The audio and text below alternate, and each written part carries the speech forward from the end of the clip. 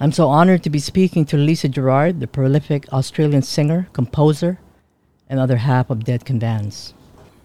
So thank you, Lisa, for doing this interview with me. I'm really grateful. I know you're I'm very happy.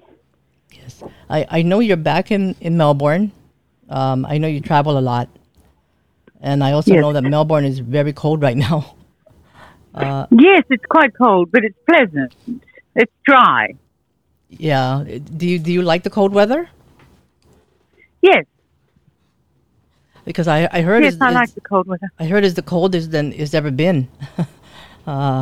This year. Yes, well, it's not too bad. I mean, it's not like Siberia, Oh, yeah. you know, Yeah. but it's cold. Yeah. You know, I mean, it's like, 10 degrees. I mean, that's not that cold. Yeah. Yeah. Do you know what I mean? I mean, I don't think it's that bad, to be honest. But I like the cold because in the hot here in the summer, we're always concerned about fires. Oh, yeah. Yeah. So it's nice to have a season where we don't have to think about everything burning.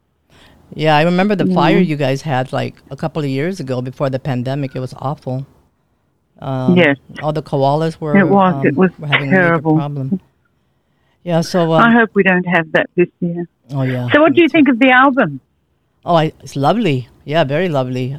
I've been playing it on my. Did you see the interview, the video? Yep, I did. You released two singles so far, right?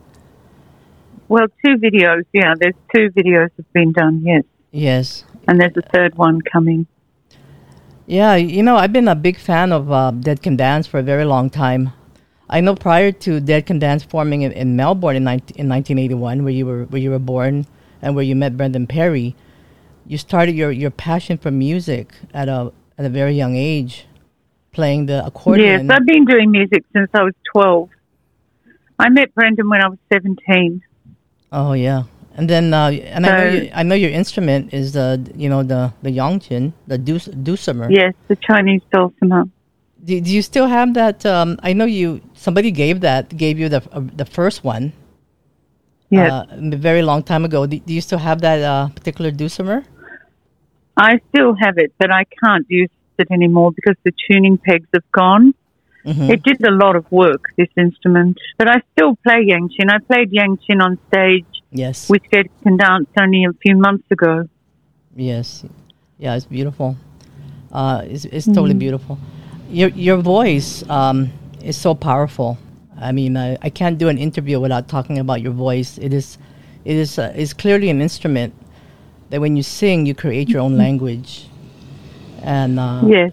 that's not of this world. It's so sublime. It's so like God send. You've been described. See, I don't feel that. Not to disagree, but I feel that it's that my voice, my singing, and my singing voice is a voice that we all have. Mm-hmm. It's just the voice that we weren't taught to speak in, and we don't. It doesn't have a systems. It doesn't exist within the systems of pre-organized language. That's all. But I think we all sing in this voice before we learn to speak, a practical language. Yeah, you've been described by many. I mean, just people that I know, people that you read it around, you hear it. You're one of the greatest singers of all time. One of the most beautiful voices, a true force of nature. That's amazing. Haunting, divine. I mean, you heard it all, right?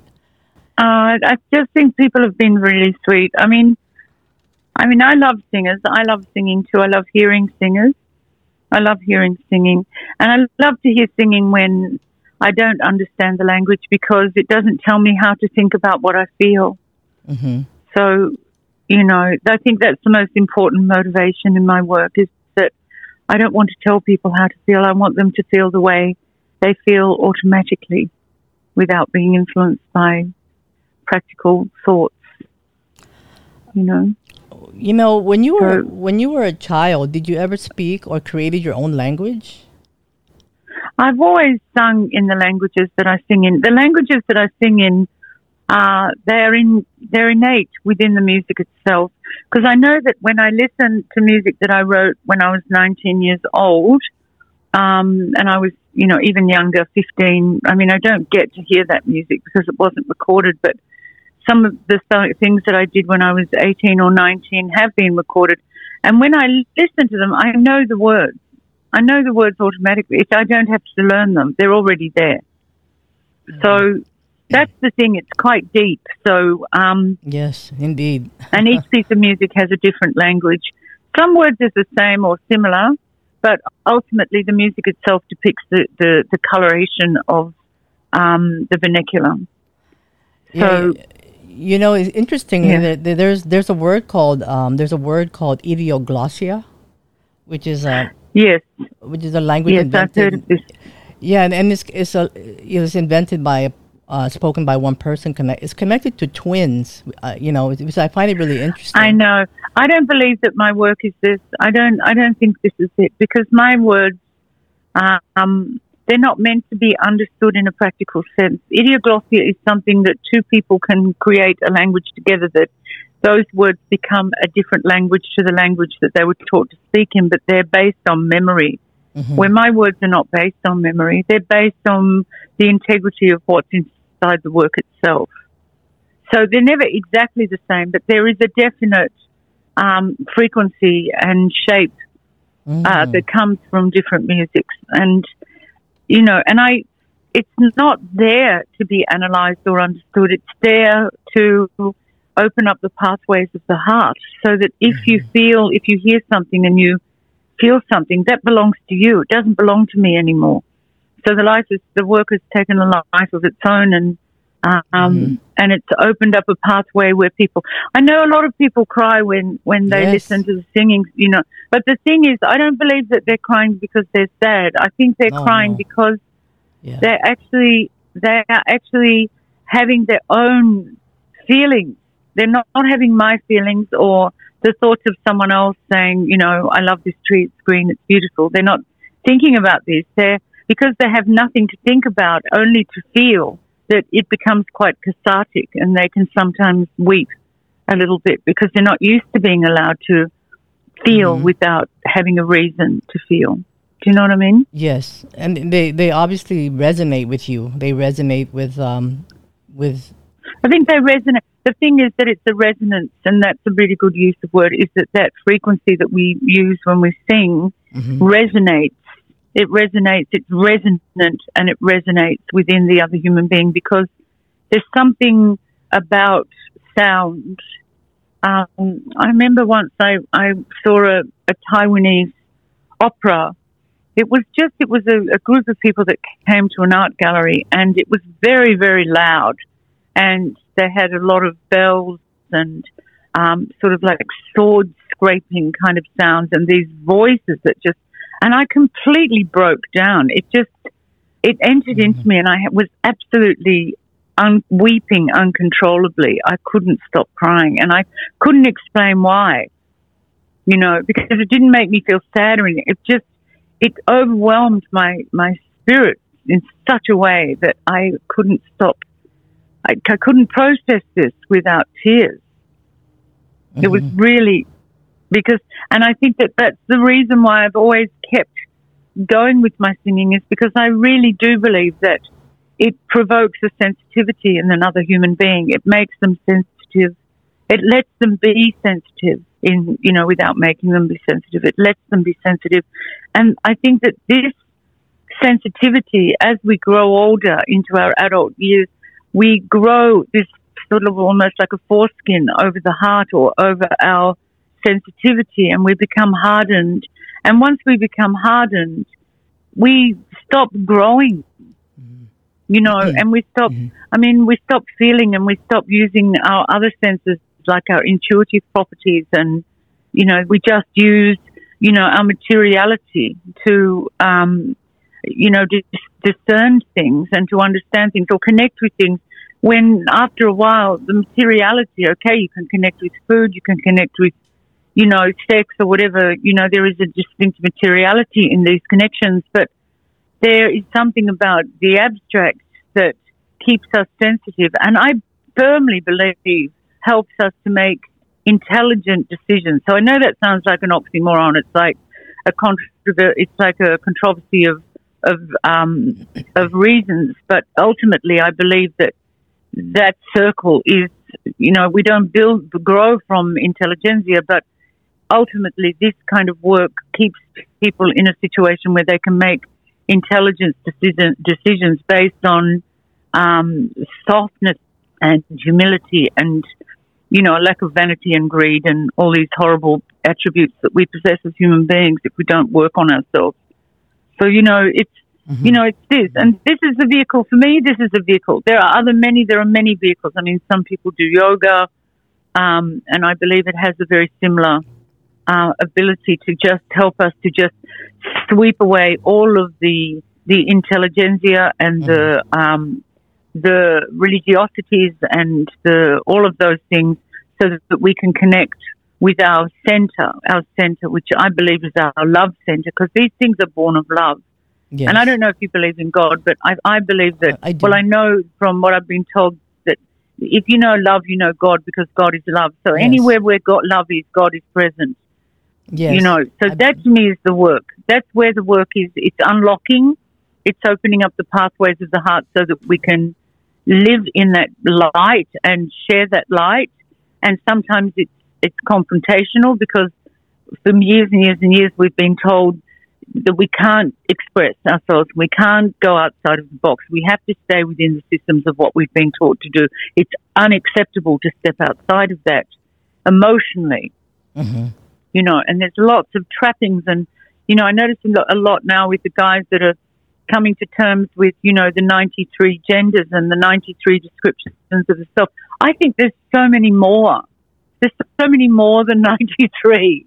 It's almost an infinite amount of complexities that are attached to each human being. That, you know, it's wonderful that people are able to describe themselves into different, or sort of calculate sort of certain groups or whatever, so that they can have an easier time of being able to move around their friendship circles without feeling like they don't belong and things. Anything like that allows people to be more sensitive and be aware of another person's position or their feelings has got to be a good thing for the human race. Mm-hmm. Mm-hmm. You know, it's got to be a good thing for the human race, because otherwise the human race is, you know, we're not evolving, we're suffocating. And there's so many people that are suffocating, you know. I mean, I can go on for hours about this stuff, but the easiest way to really solve this is when you sing or when you create music and you dedicate all of your senses to creating something that unlocks your sensitivity, then I think that is a quick way with that. It's unconvoluted, if there's such a word. It's not convoluted. Yeah. You know, I know back in the early days when you relocated to London and you started your music there, you know, you moved it there.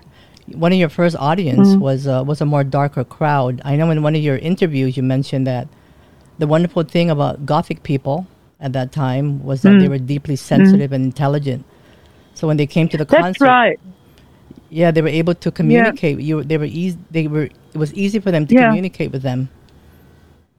I thought that was amazing. Yeah, because because it was sort of a post-punk thing, when the punk thing was sort of a very fizzy, kind of very elated, demonstrative and angry kind of time for people to say, well, we want some change, we want to shake this thing up a bit.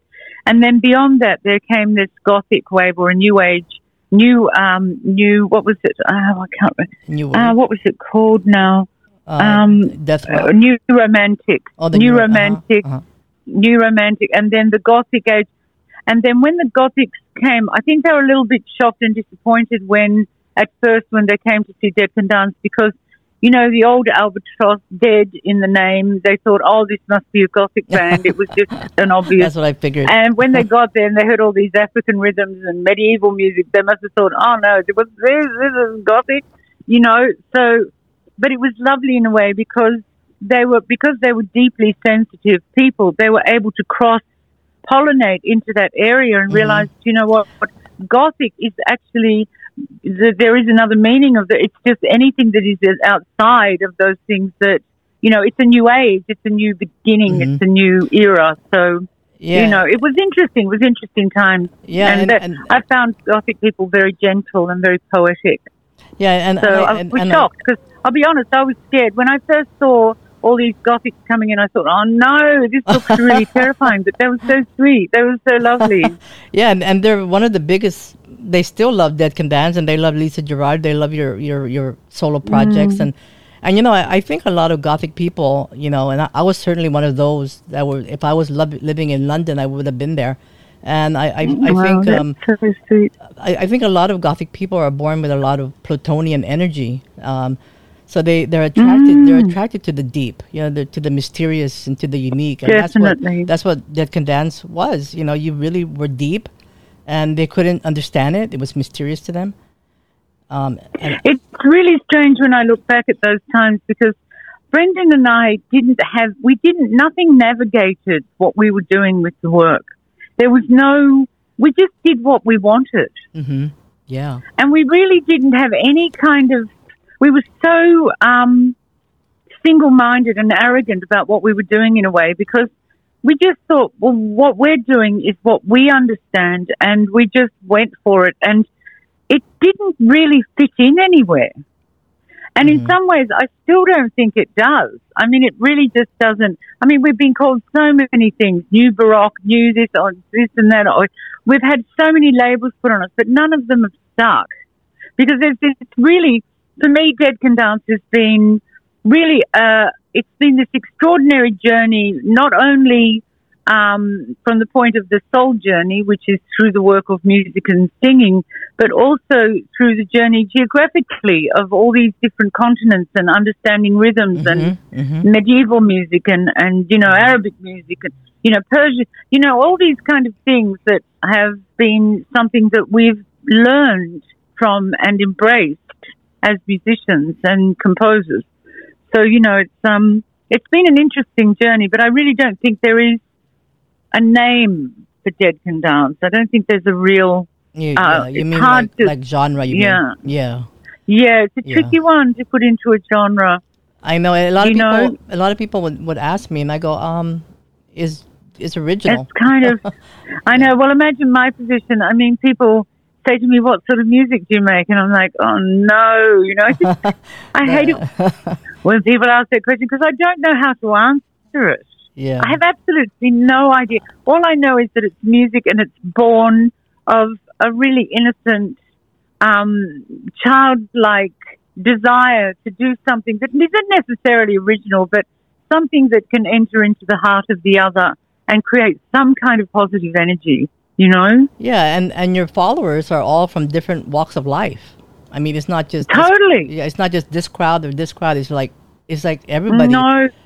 And you... No, you're absolutely right. No, it is. We have a lot of children. The parents bring their kids and, it's just interesting. I know. I look down into the audience sometimes and it's so diverse. Yeah, you have the belly dancers. You have the other types of dancers. You have all these different groups of people.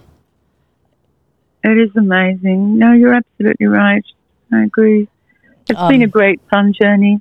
Yeah. But anyway, getting on to Axaudia. Yes. We've only got 5 minutes left, and then I've got to get another call. So we should talk about the album. Yeah, the album is. This is an album that you're collaborating with the composer Marcello Di Francisi. Correct. And you'll be releasing the full album coming out on August 26th on Atlantic Curve. Yes. And the name itself, Axaudia. Tell us about that. I know it's defined as when the monarch grants a citizen of his kingdom an audience. Yeah. That is it is. And it's also a geographic way of looking at it. I don't think of the name as being, in fact, you must know from my own work, I try not to, Marcello came up with the title and Marcello came up with the titles of the pieces of music.